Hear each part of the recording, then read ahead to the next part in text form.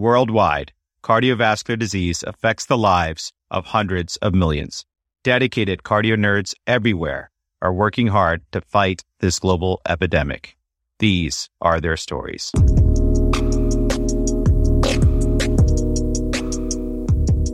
Hey cardio nerds, it's Amit Goyal. Thank you so much for joining us for this very important CNCR case discussion about a diagnosis that remains grossly underappreciated. In true cardio nerds fashion, this very much is a multi-institutional collaboration with a case discussion provided by UCSD fellows, Drs. Antoinette Burrs and our ambassador, Dr. Patrick Azcarate, with guest host, fellow ambassador from Scripps Clinic, Dr. Christine Shen, and eCPR provided by renowned expert in the field, Dr. Milind Desai from the Cleveland Clinic. As we meander through this case, leading up to the final diagnosis, consider the following riddle.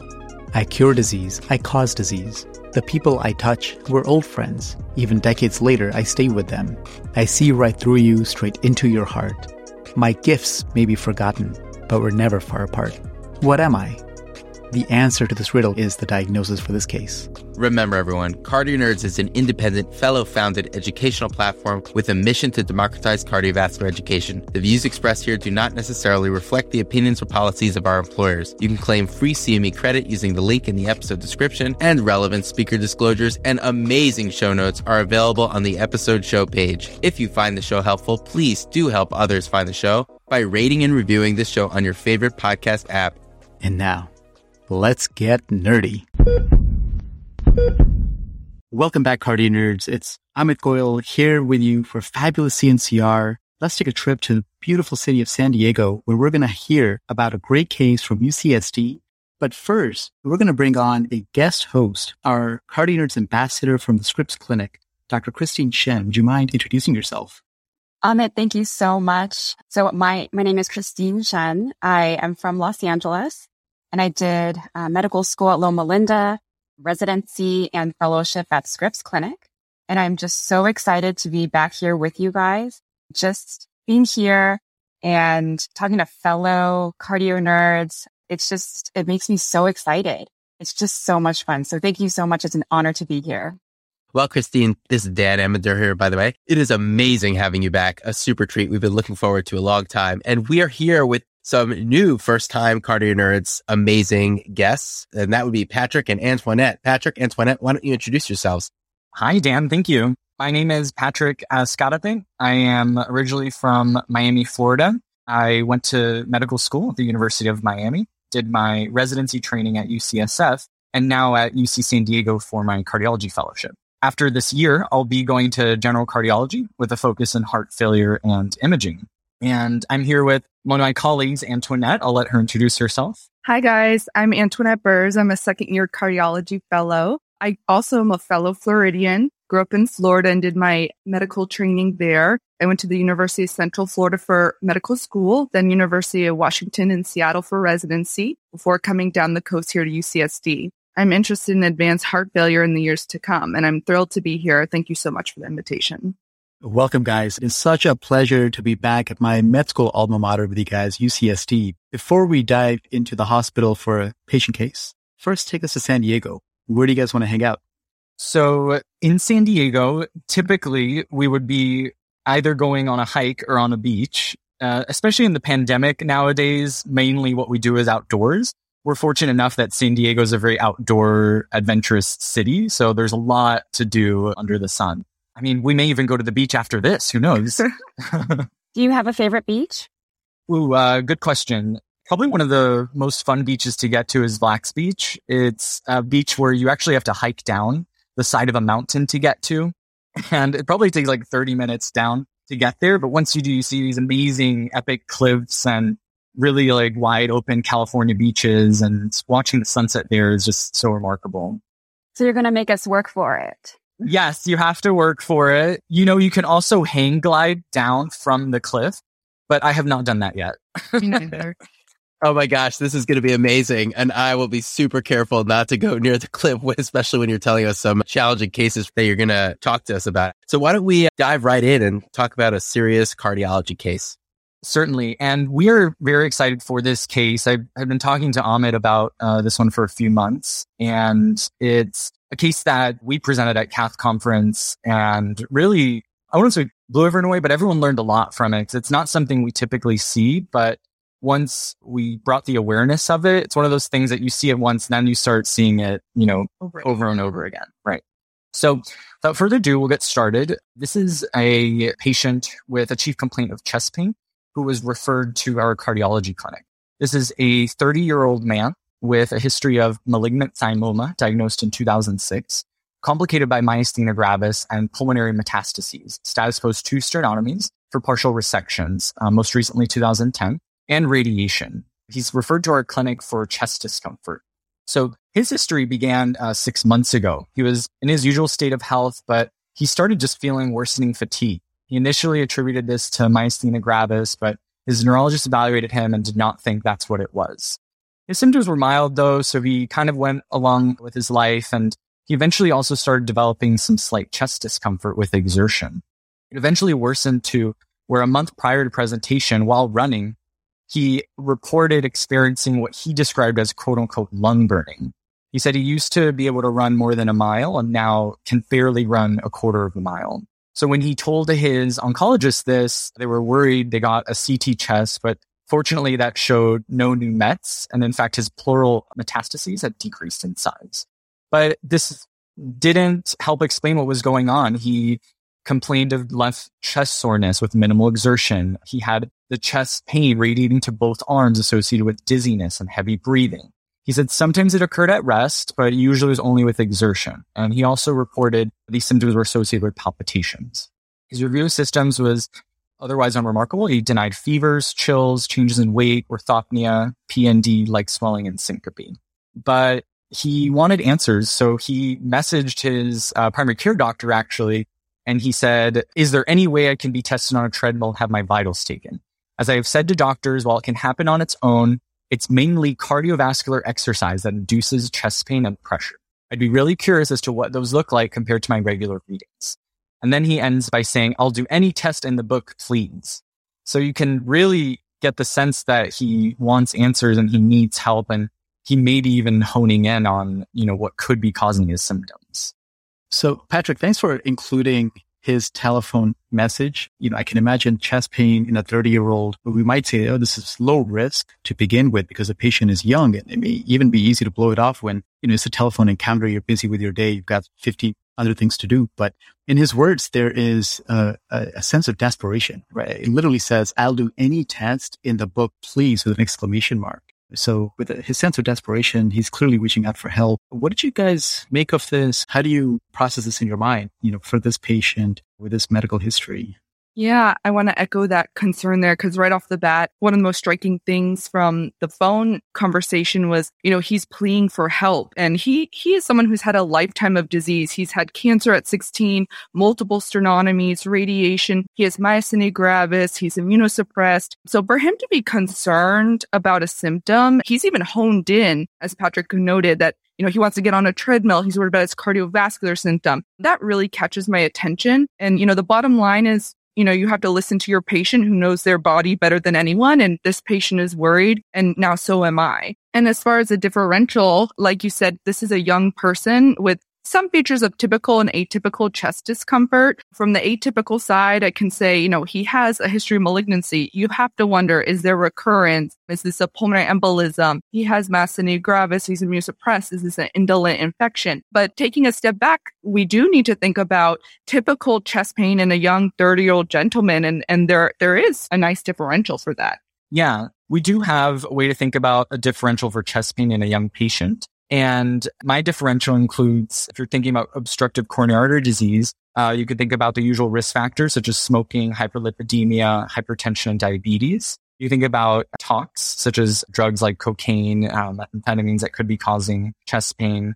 Familial hypercholesterolemia would definitely increase your risk of obstructive CAD or an MI. You can also have chest pain or an MI from paradoxical embolism, for example, through a PFO, hypercoagulable states such as factor V lead-in, as well as other embolic phenomena such as endocarditis or left atrial tumor. You can also have vasospasm contributing to chest pain in a young patient.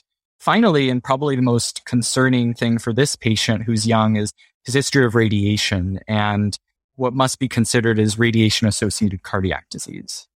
Patrick, thank you. You have walked us through a very logical way of thinking about it. You know, as doctors and especially through training, we're taught to go through a very comprehensive list, which is our differential diagnosis.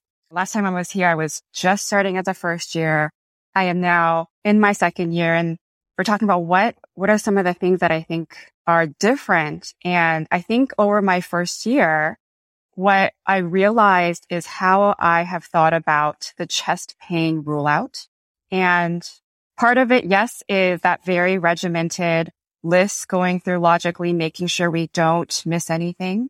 But I also realized that when I meet a patient, you know, just as this, I'm listening to the story, and even before this telephone encounter, I find myself having a gut feeling. I don't know about you guys, about what is this? You know, our question is this angina or not? Right. And so I was curious. I wanted to ask you guys, just listening to this, what did you guys think? What was your gut telling you? Yeah, so our gut was telling us that this is angina. So it's interesting because he has so many different symptoms, right? He not only had chest discomfort, but he also described lung burning. He didn't just have chest pain, he also had palpitations and dizziness. And certainly you can have that with angina. However, when you have someone with a history of cancer and radiation, there's so much that it can be. It can be, as Antoinette pointed out, and pneumonia could be worsening METs, pulmonary fibrosis from radiation. And then even how radiation affects the heart, it can manifest as the symptoms that he's describing. It can affect the heart by causing vasculopathy, CAD. It can cause pericarditis or cardiac-constriction. It can cause conduction abnormalities, which could explain his palpitations. It can cause valvulopathies, could explain his shortness of breath that he was having if he has new AI or MR. And then finally, it can also affect the myocardium itself. It can cause someone to have diastolic dysfunction and heart failure, and even overt systolic dysfunction. So when he was coming to us, yes, angina was number one on our list, but in someone with radiation, you really do have to think of them more systemically, because there could also be more than one thing going on, and that can affect their treatment moving forward, which we'll get to. I 100% agree. You've talked about different complications. And so when I hear about this individual, you know, with a 30-year-old man, we all start thinking, oh, you know, he's 30, he's healthy. But in this patient, the second you give me your, you know, one-liner, I get scared. And to be honest, I hear this chest pain and I'm not thinking angina. I'm thinking, you know, you're saying something about lung burning, you're sore, you're dizzy, you're fatigued. There's all these different symptoms, but I am scared. And so I think I would take it seriously and not blow it off.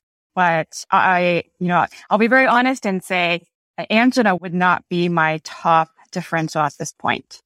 Now, Christine, these are great points. And going back to what you said earlier, Patrick, that was a great differential in a young patient with chest pain. And obviously, the differential that you were formulating there was more of one of an angina type. And as this patient kind of directed us towards his symptoms occurring with cardiovascular stress and even asking for the stress test. So just to reiterate that differential, which was phenomenal, and maybe just to add to it, so early premature CAD is something that we think about. Paradoxical embolism, as you brought up so nicely, toxins, vasospasm, and then in this patient, as you were honing in already on, radiation-related vascular disease. But there's also other things to think about, such as coronary aneurysms, but also congenital abnormalities, such as Al Kappa, or anomalous takeoffs with compression, such as the right coming from the left side and crossing through the PA and the aorta, and different congenital abnormalities such as that could also present with exertional chest pain in the young patient. So really phenomenal differential, and very important to go over, particularly in the young,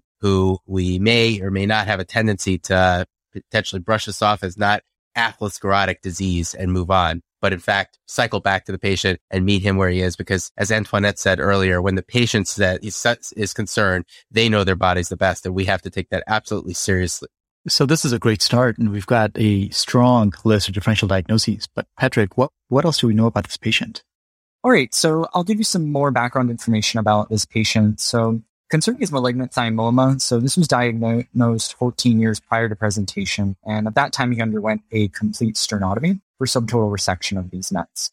Then 4 years after that, he was found to have recurrence of his thymoma. So he underwent a second complete sternotomy and resection of additional mets. At that time, he received radiation as well, for a total of 60 grays of radiation delivered.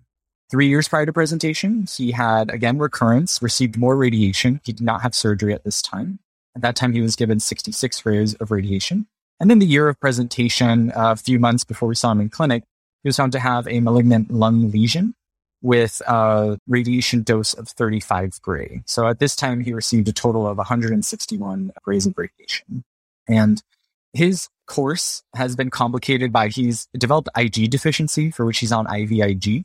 He also now has myasthenia gravis, for which he's on rituximab.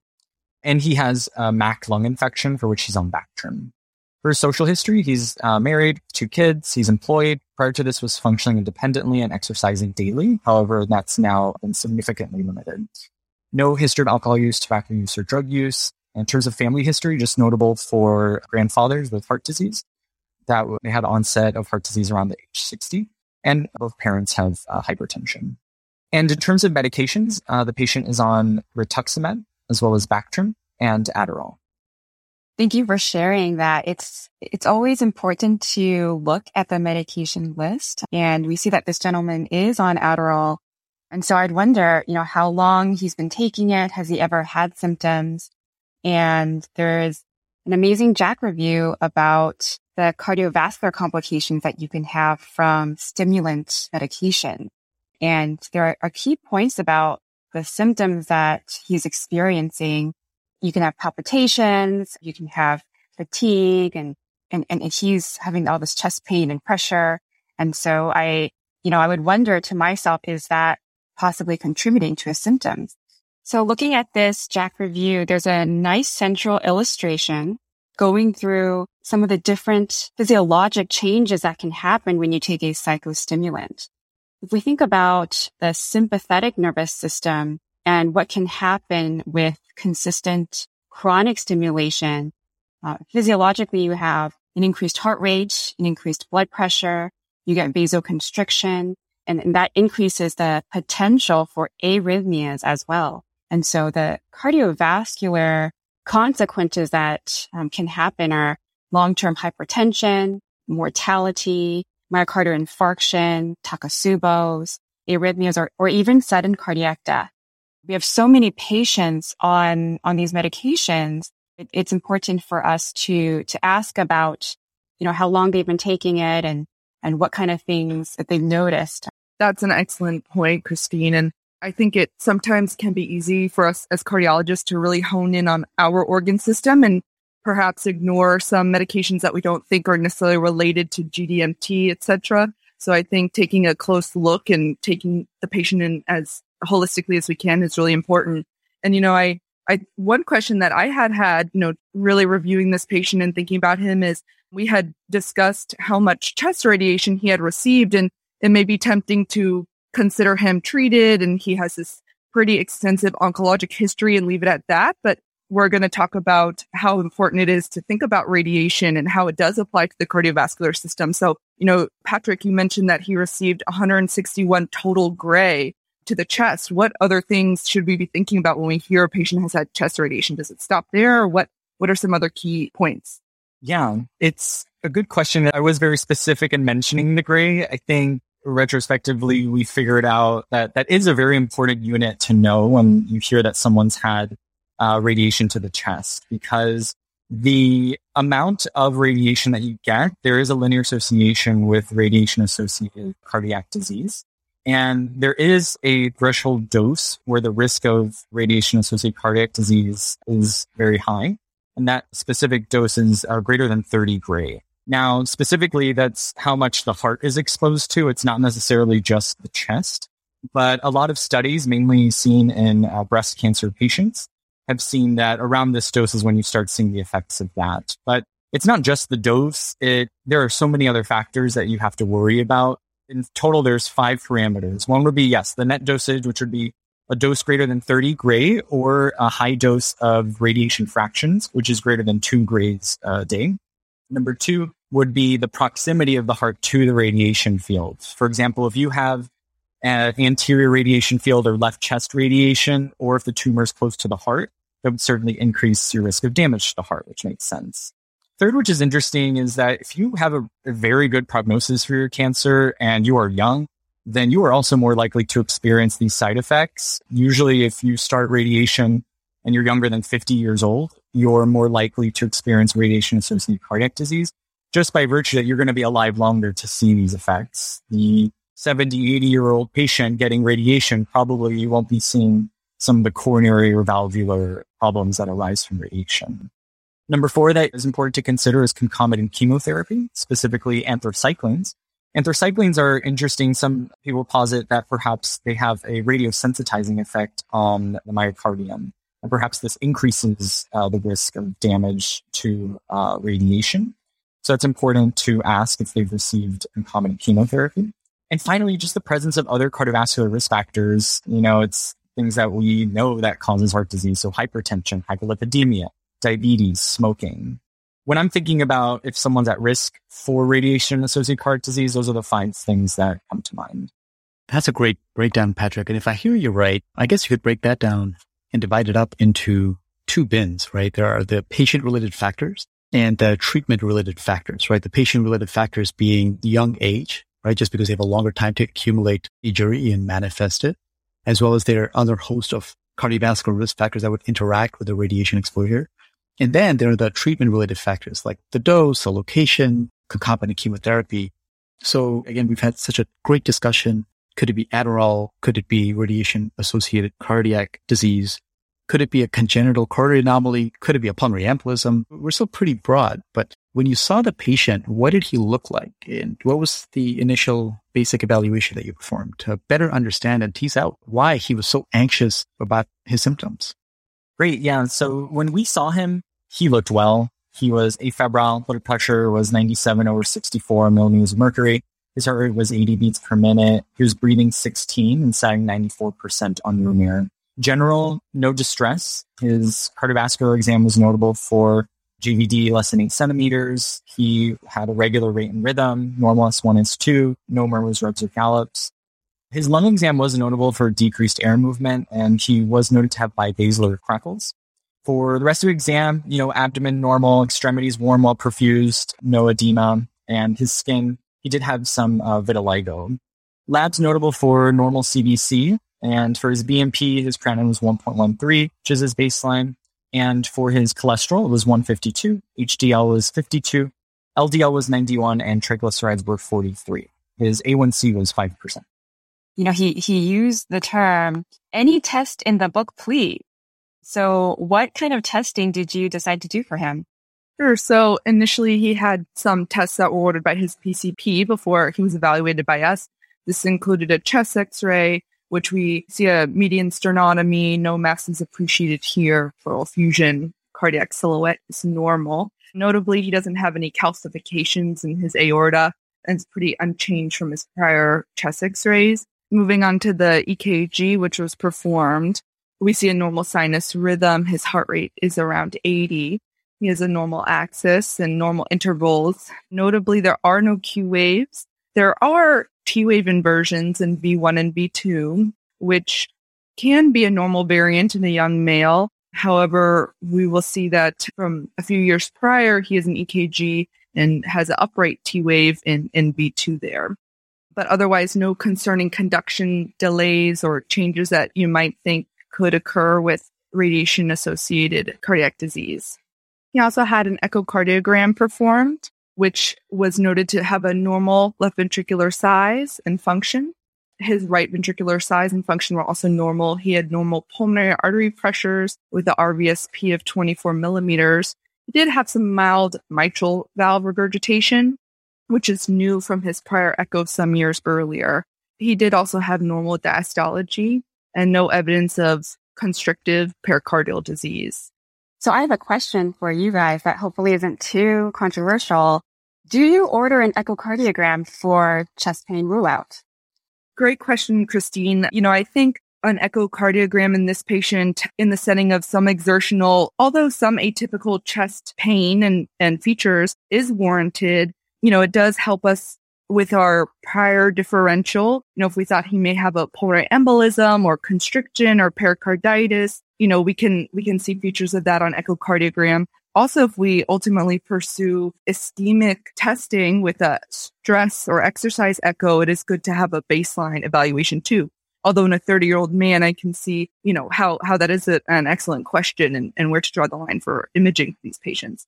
And then also another point about knowing that this patient has received chest radiation some 14, 15 years earlier. There is a beautiful figure in the JACC paper by Dr. Desai that reviews appropriate surveillance in these patients. And it goes on to address that patients who have had prior chest radiation, they require an annual history and physical, of course. We want to search and modify correctable risk factors as we do with all of our patients. However, if there are signs of radiation-associated cardiac disease, which I will say typically occurs from the coronary side about 10 years after radiation, and in some with high risk factors like obesity and hyperlipidemia, 5 years after radiation. And then the valvular disease, which is usually a few decades out from radiation, starting around 20 years. For these patients, we need surveillance imaging. And typically in the average healthy patient, they should have surveillance echocardiogram starting 10 years and with repeating the echo every 5 years. If you have risk factors, you want to start with echocardiogram earlier, around 5 years after radiation, with the 5-year interval. If there are signs, and this patient was symptomatic, so needed some evaluation, but if there are signs of high degree risk factors or chest pain, you may also switch to stress echocardiography every 5 years as opposed to the traditional basic echocardiogram.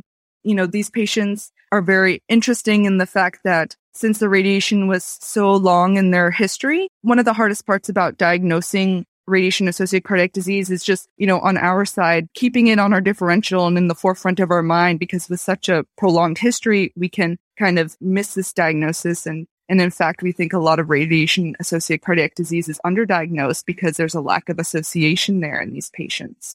An important teaching point when you're thinking about the differential for these patients is that for radiation-associated cardiac disease, frequently you'll experience coronary artery disease prior to any valvulopathies. The coronary artery disease can develop within 10 years, whereas the valvulopathies most develop 20 years later down the road.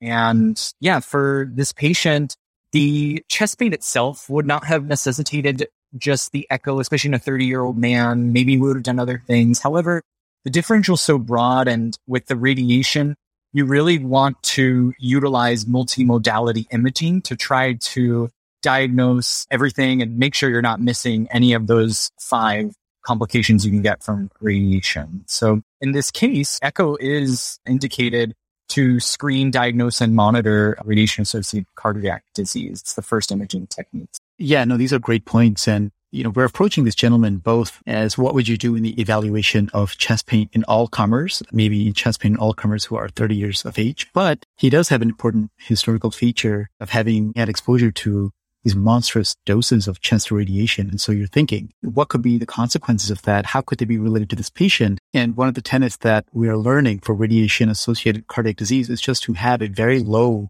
pretense probability and a low threshold to do a thorough evaluation, because these patients can have a variety of symptoms related to injury of any cardiovascular tissue, right? That of the coronaries, muscle, valves, the electrical system, pericardium, the surrounding structures like the lungs. And so in our evaluation, we had to be broad because the injury was broad and the consequences will be broad. And so you certainly did injustice. But, the echo wasn't terribly revealing. Where did you go next with the evaluation? Yeah, so just to summarize where we're at. So this was a 30-year-old man. He has a history of thymoma. He's had radiation. He's had 2 prior sternotomies, now coming in with the chief complaint of the chest pain with exertion, essentially.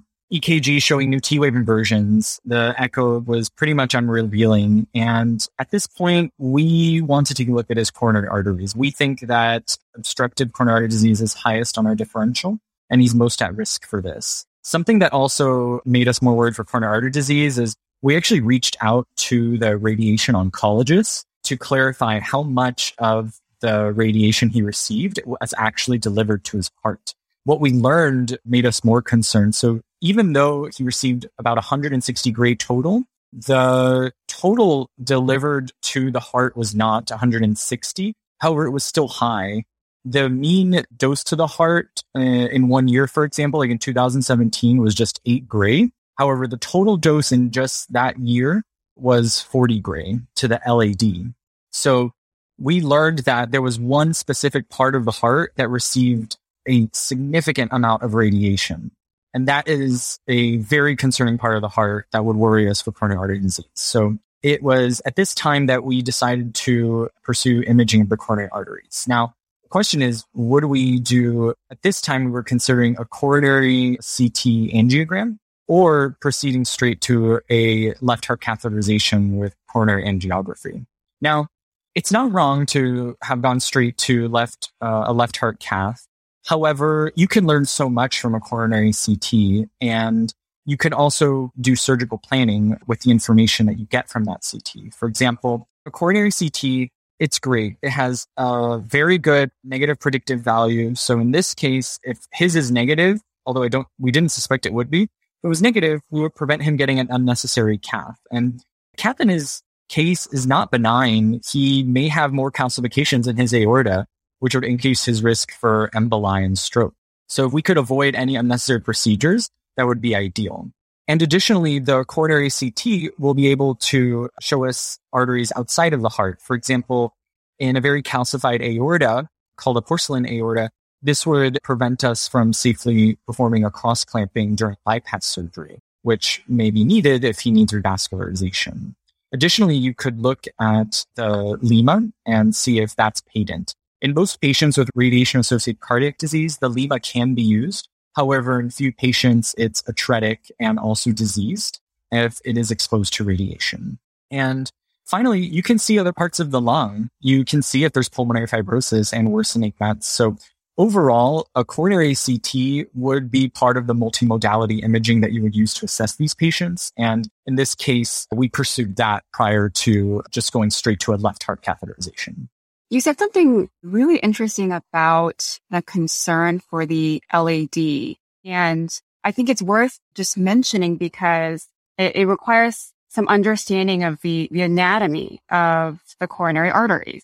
And there actually is a higher risk for certain parts of certain arteries, characteristically the left main, the proximal LAD, or the right coronary artery, because they're actually more anterior and central in the mediastinum. So they're typically exposed to higher doses of radiation compared with more peripheral, lateral, or posterior areas. And so even before getting the coronary CT, we can actually make a educated guess about where he would have disease. That's a great point, Christine. And, certainly lesions in those vessels are more prominent in radiation-associated cardiac disease. And also they tend to be osteal lesions, which are even more concerning and high grade when you think about a proximal or osteal lesion. So the results of the coronary CTA, we found that he had multifocal severe stenosis in the proximal LAD, as well as in the first and second diagonal branches. There was an occlusion of the proximal first obtuse marginal branch, and also possibly a small ramus branch was seen. They actually report that the stenosis is likely secondary to radiation. He was also found to have severe disease in the lima, and then he had post-surgical radiation changes consistent with the thymoma resection. I am absolutely blown away by this coronary CT. You walked us through why a coronary CT can be helpful and the different things that it can show. And you were absolutely right. It did not disappoint. This coronary CT provides us with an answer as to why our patient is feeling this way. And it's a very impressive lesion if you're looking at this CT. with, a severe stenosis of the LAD. And I get so emotional and so excited to share this with the patient to say, we have an answer now and talk about what the next steps are. So what was that conversation like? And what was the next step for you? Yeah, so he definitely was very relieved to have an answer. Obviously a mixed bag when you get results like this, because on one hand, it's another problem to add to your medical history. However, it's an answer and we have options to help his symptoms. So I think overall, him and his family were, like I said, relieved and just kind of looking forward to the next step, which in this case, we did pursue the left heart cath with the coronary angio, specifically to better characterize the lesions and to get a better look at the lima for revascularization if that would be potentially usable. So we pursued that, and the cath confirmed what we saw in the coronary CT. It showed a normal left main bifurcating into the LAD and the circ. The LAD showed a proximal LAD lesion with 90% focal stenosis, and another stenosis in the mid-LAD of 90%. That was also focal. The proximal left circ showed 40% stenosis and was diffusely diseased, and the RCA was dominant with no significant disease. We did image the subclavian artery, which showed disease, as well as the lima, which was occluded. So in conclusion, we found that he had one vessel obstructed CAD involving the proximal LAD, as well as moderate disease in the left circumflex artery, and finally also an atretic lima. So with all of that in mind, then we started thinking about, what potential options we have to treat his lesion. And I think regarding the approach to revascularization in patients who have had chest radiation, this is a very challenging decision and takes considerable preoperative planning to fully assess how much damage the chest has sustained from radiation, because not only is the heart being affected, but the lungs, the mediastinum, the lymphatics, the thoracic lymphatics. So all these come into play when you're considering sending someone for an open heart surgery. It is recommended to have kind of this very extensive preoperative evaluation, including the multi-detector CT imaging that Patrick had mentioned previously.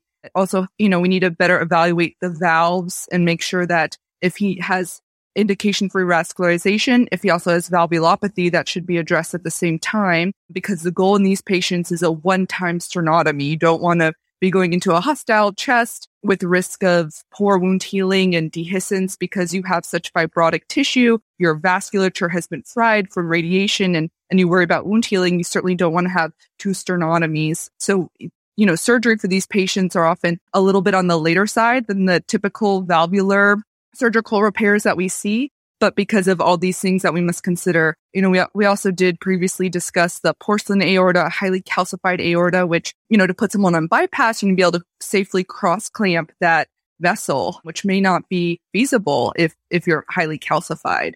So those are all certainly important to take into consideration. And, there's been no head-to-head trials of CABG versus PCI. However, PCI is generally preferred in this patient population. They even go on to say that even with proximal LAD disease with a syntax score less than 22, or even left main disease with a syntax score of less than 32, PCI is still preferred because of this chest radiation.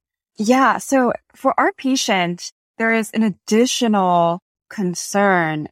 He did have the radiation, so he already has an increased risk of, complications from an open heart surgery, but he also has an additional risk. He has these 2 sternotomies already. So I can imagine what a cardiothoracic surgeon would think about that increased risk for surgery, and not only the post-op complications, but just the difficulty of having to go in, do a reduced sternotomy, and perform the surgery itself. Did you guys end up having a CT surgery consultation? And what did the patient think about PCI versus CABG? Yeah, it's an excellent point, Christine. In this patient, he had the 2 prior sternotomies. He is immunodeficient, being on, immunosuppressants. And the lima was also not an option. So for all of these reasons, we did not think he would be a great candidate for surgery. And because of the hostile chest and it did not seem ideal. However, we did consult CT surgery. We work very closely with them, and we do approach these sorts of cases, a heart team approach, and we got them involved just so that we can all agree that PCI would be the best option, but with the idea that we would likely be pursuing PCI. You're getting a lot of us pretty excited because, Dan, Christy, myself, all enjoy fixing things, and we're in the business of fixing things and making patients feel better. But just before we get to the fixing, I just want to revisit the diagnosis. We have these typical and atypical symptoms that potentially sound like angina, and we found obstructive coronary disease. Was there any doubt in anyone's mind that this was not for radiation? In this young gentleman without a lot of other risk factors, his lipid panel was not too remarkable. His A1C is normal. There was family history of coronary disease, but not, this malignant, very early age coronary disease. As far as I can tell from the angiogram and the IVUS run, this isn't a very calcified type of coronary stenosis. And the way you approach it, you so very nicely outlined all the reasons why this patient would be at risk for radiation-associated cardiac disease. So just to have this be clear in everyone's mind, did you feel confident that this was a manifestation of radiation-associated cardiac disease and we should manage him as such? So we do, from learning from this case, I have developed an illness script for patients with radiation-induced CAD. And in my mind, I think of a young patient with a history of chest radiation, typical angina, and no other significant risk factors for ischemic heart disease.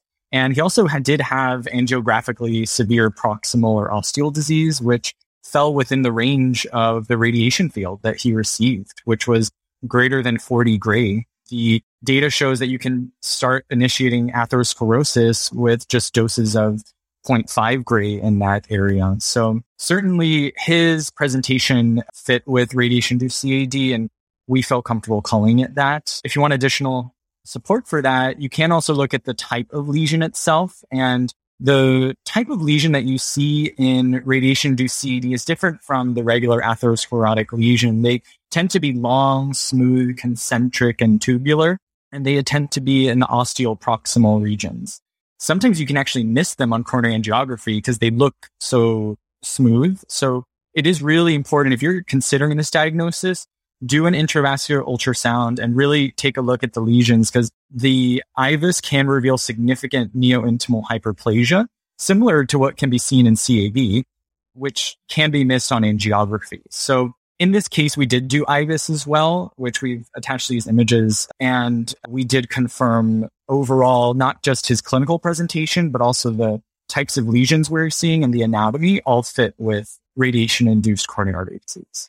That's beautiful, Patrick. And, our woes for EMR aside, the EMR is designed to transmit information. And so when he walks away from this clinical encounter, his one-liner won't be 30-year-old man with a history of CAD status post PCI. It would be 30-year-old man with a history of thymoma, status post resection and radiation, radiation-associated cardiac disease, CAD status post PCI, because that will help contextualize possible future presentations. And as Antoinette taught us earlier, sometimes the, other manifestations with valvular heart disease particularly may manifest later than the coronary disease. And so, we would certainly be doing him a favor by making this diagnosis and transmitting that information to EMR. But here you are, he's got symptoms, he's desperate for the diagnosis you gave him and management. What did you guys do to help him out? Yeah, so PCI was pursued and he received one stent in the proximal LAD and another in his mid-LAD non-overlapping stent. He was discharged on dual antiplatelet therapy as well as atorvastatin. And we saw him in clinic about a month later, and he had improvement in his symptoms and getting back to his regular exercise. Very relieved. So just to summarize, I find this case so satisfying. We have a young gentleman who has been through so much already, coming in feeling quite terrible and not knowing what's going on, ready for any kind of test there is. We walked him through different testing, first with a coronary CT based on his high pre-test probability for a cardiovascular disease.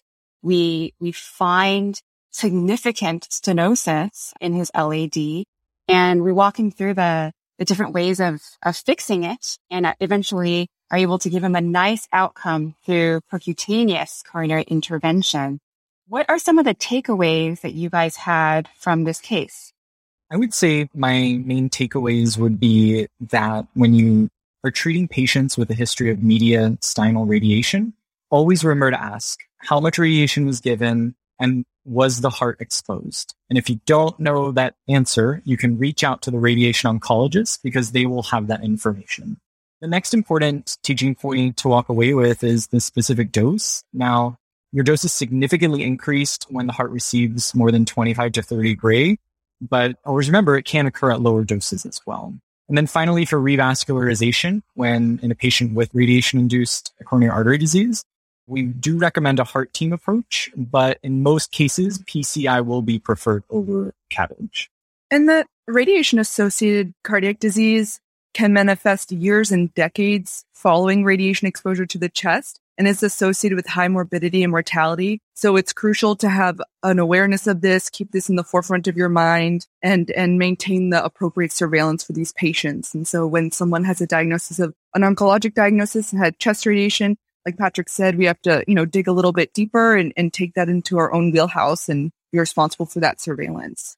These are really amazing points and critical points. And definitely for everybody out there, don't be afraid to phone a friend. You could always reach out to the providing radiation oncologist, or if they're unavailable, your radiation oncologist, to get their take on whether or not the degree of radiation that this patient would have, received would potentially manifest in the way that they're presenting now, because sometimes it may feel like it's not in your wheelhouse and feel foreign, and the language, the amount of grays may feel very distant to you, not like, let's say, dosing for Lasix, for example, right, which feels very familiar to you, but there are always friends out there that are willing to help you arrive to the diagnosis and take care of your patient in the best of possible ways. So with that, I would really like to thank Patrick, Antoinette. You guys did an amazing job. The chemistry is fantastic. And Christine, as guest host, wow, thank you so much for your contributions to this episode. This has been an amazing discussion about a very challenging clinical situation for a patient that we were able to help and now monitor in the future for other things and help him get through his life.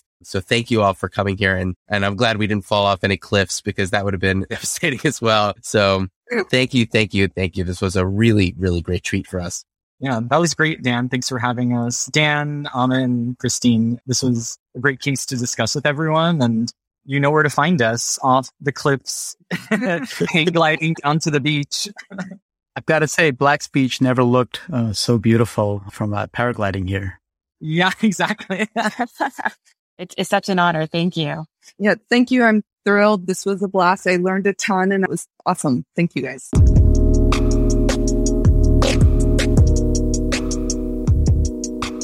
Friends, it is my distinct honor to introduce the ECPR expert for this case, Dr. Milind Desai.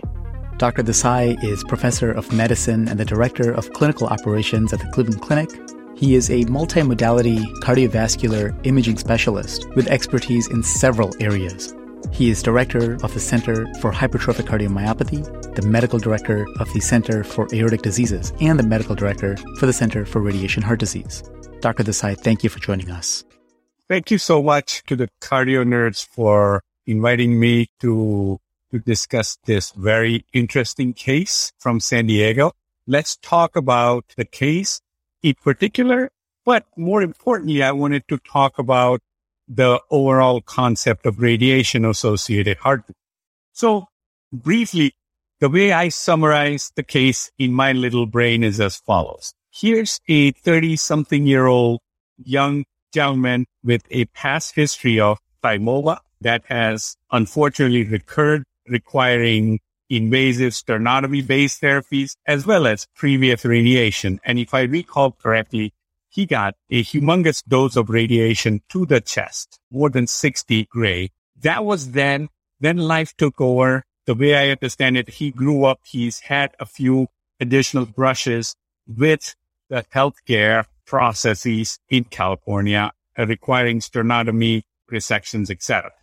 Just most recently, the patient ended up with what ostensibly sounded like cardiac chest pain.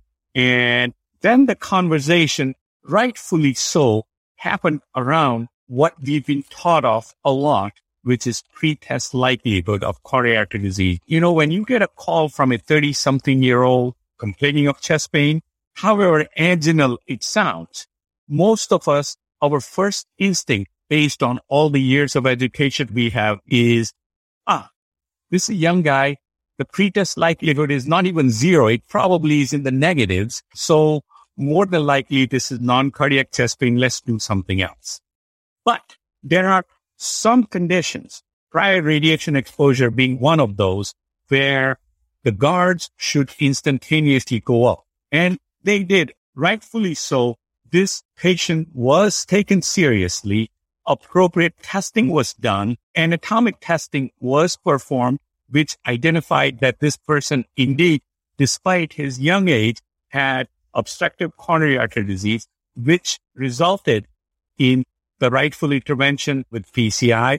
And at the end, all's well that ends well. The patient is doing good. He's symptomatically feeling better. He's on appropriate therapy. So the good news is all the right things were done. And I must commend the folks in San Diego to do what was absolutely the right thing to do. Now, there are a few things that I want to talk about as it pertains to a patient like this in the broad spectrum of radiation-associated cardiovascular disease. And how do I think about it? First of all, let me tell you, this is one of those diseases that, back in my residency and fellowship, I'd never heard about it.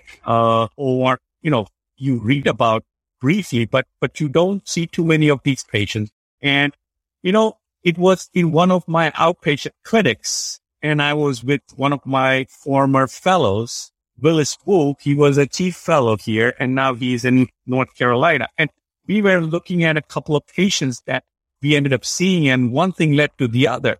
And we got very interested in it and started, see one, do one, teach one scenario. We started doing research in it. And a few papers later, I would like to think we understand a fair bit about it. So, curiosity, I would never, ever give up curiosity. Always ask the appropriate question at the right time. Okay. And it could be your outpatient clinic.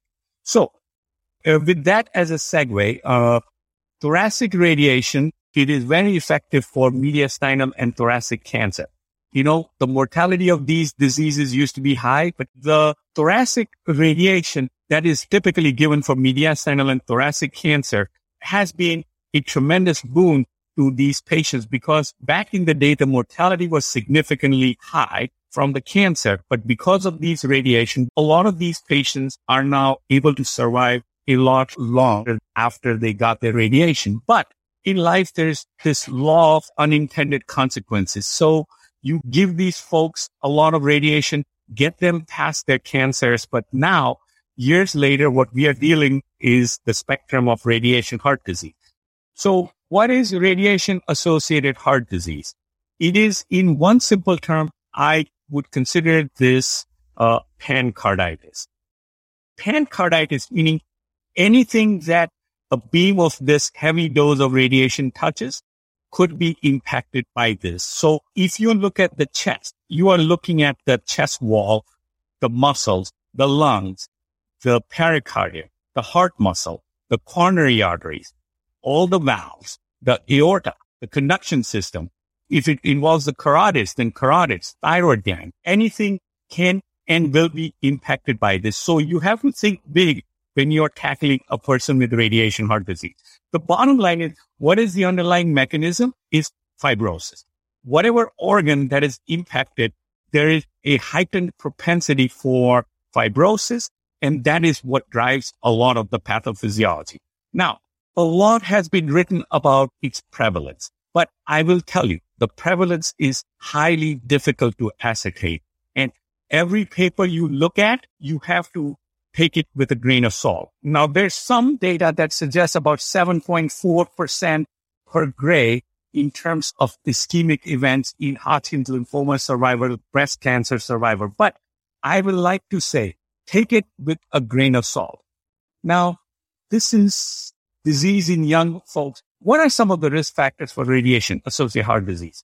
Obviously, younger the age, the longer the tail. So you have to worry. A younger age is a risk factor. Other cardiovascular risk factor, that's adding jet fuel to the fire, essentially.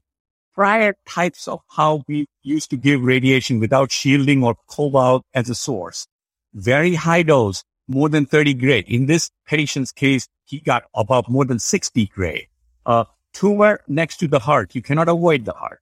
Anterior or left chest radiation and concomitant chemotherapy like anthracyclines. These are some of the broadly recognized risk factors. How do I look at a patient with potential radiation heart disease? It has to be multidisciplinary approach for diagnosis and risk stratification. Bottom line is, the first and foremost thing is what? Anticipation. You get radiation, mega doses of radiation, you have to know that in a decade or two from now, there is a very high likelihood of you developing radiation-associated heart disease or cardiovascular disease. So patient and physician education and clinical follow-up is important. Then, echocardiography is key, looking for valve disease, LV function, etc. Ischemia evaluation is crucial, like in this patient's case, and we will talk briefly about that in a second. Good quality CAT scan that looks at the lungs, that looks at the porcelain aorta, as well as that may potentially look at coronary artery disease is important. It is absolutely important to have anatomic understanding of the coronary arteries, and we will talk about that in a second. I am a big stickler for understanding invasive hemodynamics and the threshold to do a simultaneous assessment for constriction restriction. My threshold is very low.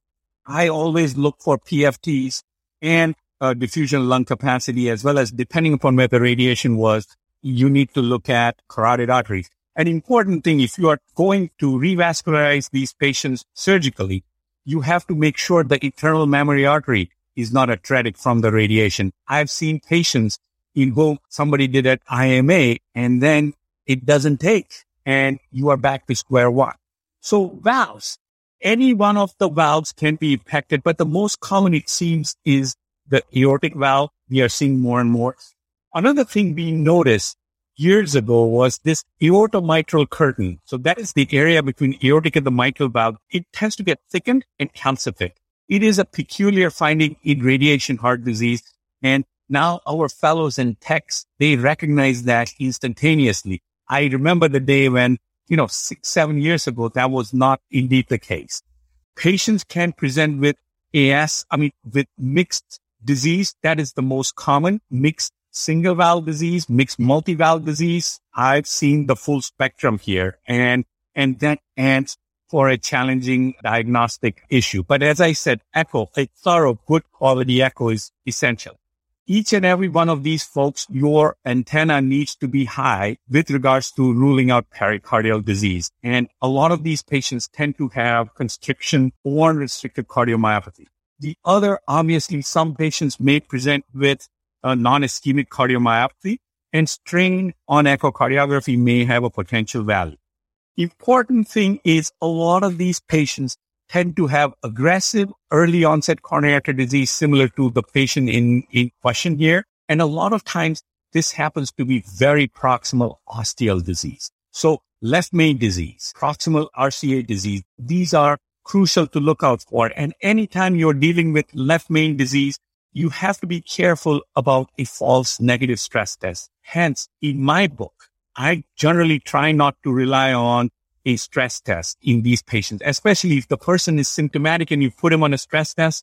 And if they have proximal left main significant disease, you are putting that person definitively in harm's way. The other I alluded to is look for big vascular disease, so carotid and porcelain aorta, because that may have an issue as it relates to surgical planning, etc. Pulmonary evaluation cannot underscore the importance of that. A lot of people end up getting in trouble because of suboptimal evaluation or suboptimal understanding of their pulmonary status. Always have to establish expectations downstream from a procedure that their electrical system can be at risk and they are at a higher risk for pacemaker. I have multiple patients. In fact, I have a patient from San Diego whose primary issue is just electrophysiology issues, and the young guy ended up needing a pacemaker. All his valves look okay so far. So what do the outcome studies show? So we have published a fair bit in this. One of the earliest papers we published compared the outcomes of these patients in a 2-to-1 matching undergoing cardiac surgery. And to our huge surprise, what we found was despite age, gender, type, and time of surgery matching, the outcomes in the radiation heart disease group were twice as bad compared to the normal population undergoing the same type of surgery. Doesn't matter what your STS score or Euro score was. In fact, Euro and STS score are suboptimal in risk stratification in these patients. Another important thing, which also is very relevant in this patient we found in our studies, is cardiac reoperation is terrible. The radiation heart disease patients, if they need heart surgery again, a reoperation, their outcomes are significantly worse than first-time operation. That's why when you are selecting a patient, at least in our practice, we try to do a complete surgical job one time, and we proactively tell patients that they have one shot, we need to get it right. So fix everything that needs to be fixed. The other thing, what we have found is we have written papers on outcomes of mitral valve surgery following radiation-associated surgery, TAVR versus SAVR. Bottom line is these patients, the group of TAVR patients with radiation and without radiation, the radiation group does worse. Surgical AVR obviously does far worse in radiation patients compared to non-radiation patients. What about revascularization coronary? We have published a study where we looked at Grant Reed, one of our now junior staff, when he was a fellow. We published this paper which showed PCI in patients with radiation. Their outcomes were far worse compared to PCI without radiation. And in a follow-up study where we have shown that CABG versus PCI, isolated PCI basically did reasonably good. In well-selected isolated CABG versus isolated PCI, the outcomes were fairly similar in this population of radiation heart disease. So the other point we have learned the hard way is if your patient has constrictive pericarditis that is due to radiation, your outcomes of a pericardiectomy are significantly worse. Hence, what we do is we do a very careful assessment for radiation-associated constrictive pericarditis. Now, as I've alluded to, the best thing that needs to happen is prevention and general screening, recognizing early. Basically, the way I think about it is as follows. Today, the radiation oncology protocols are so much more refined that if everybody's doing their jobs right, then in a decade or two, the problem will disappear.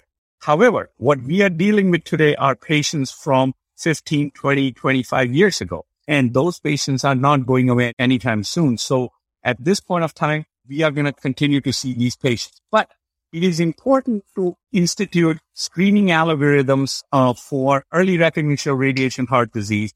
And different guidelines, different consensus documents recommend that you should have screening echo 5 years after exposure in high-risk patients and in 10 years after exposure in others. And some form of proactive coronary evaluation should happen at 5 to 10 years. You heard my bias. I generally go with some form of anatomic screening in these patients for coronary artery disease.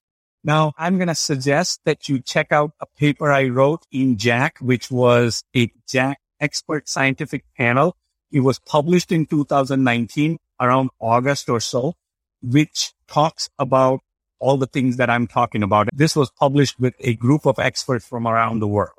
The most important thing is referral to a center of excellence is crucial. Every patient is different and you need to work him or her on their own merit.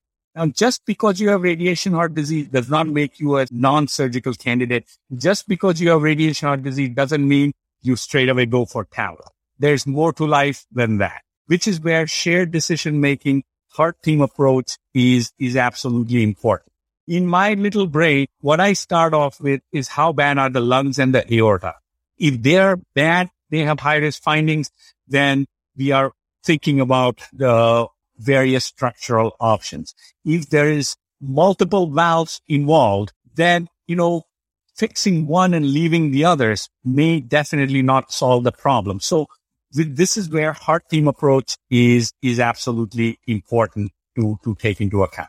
For isolated aortic valve disease, TAVR is a fantastic option in these radiation heart disease patients. And one strategy that we use nowadays is if the patient presents to us with severe aortic stenosis and the other valves are not that advanced, the coronary artery disease is not that advanced, what we've done more and more often is we'll do a TAVR now and then give this patient a few years, maybe a decade.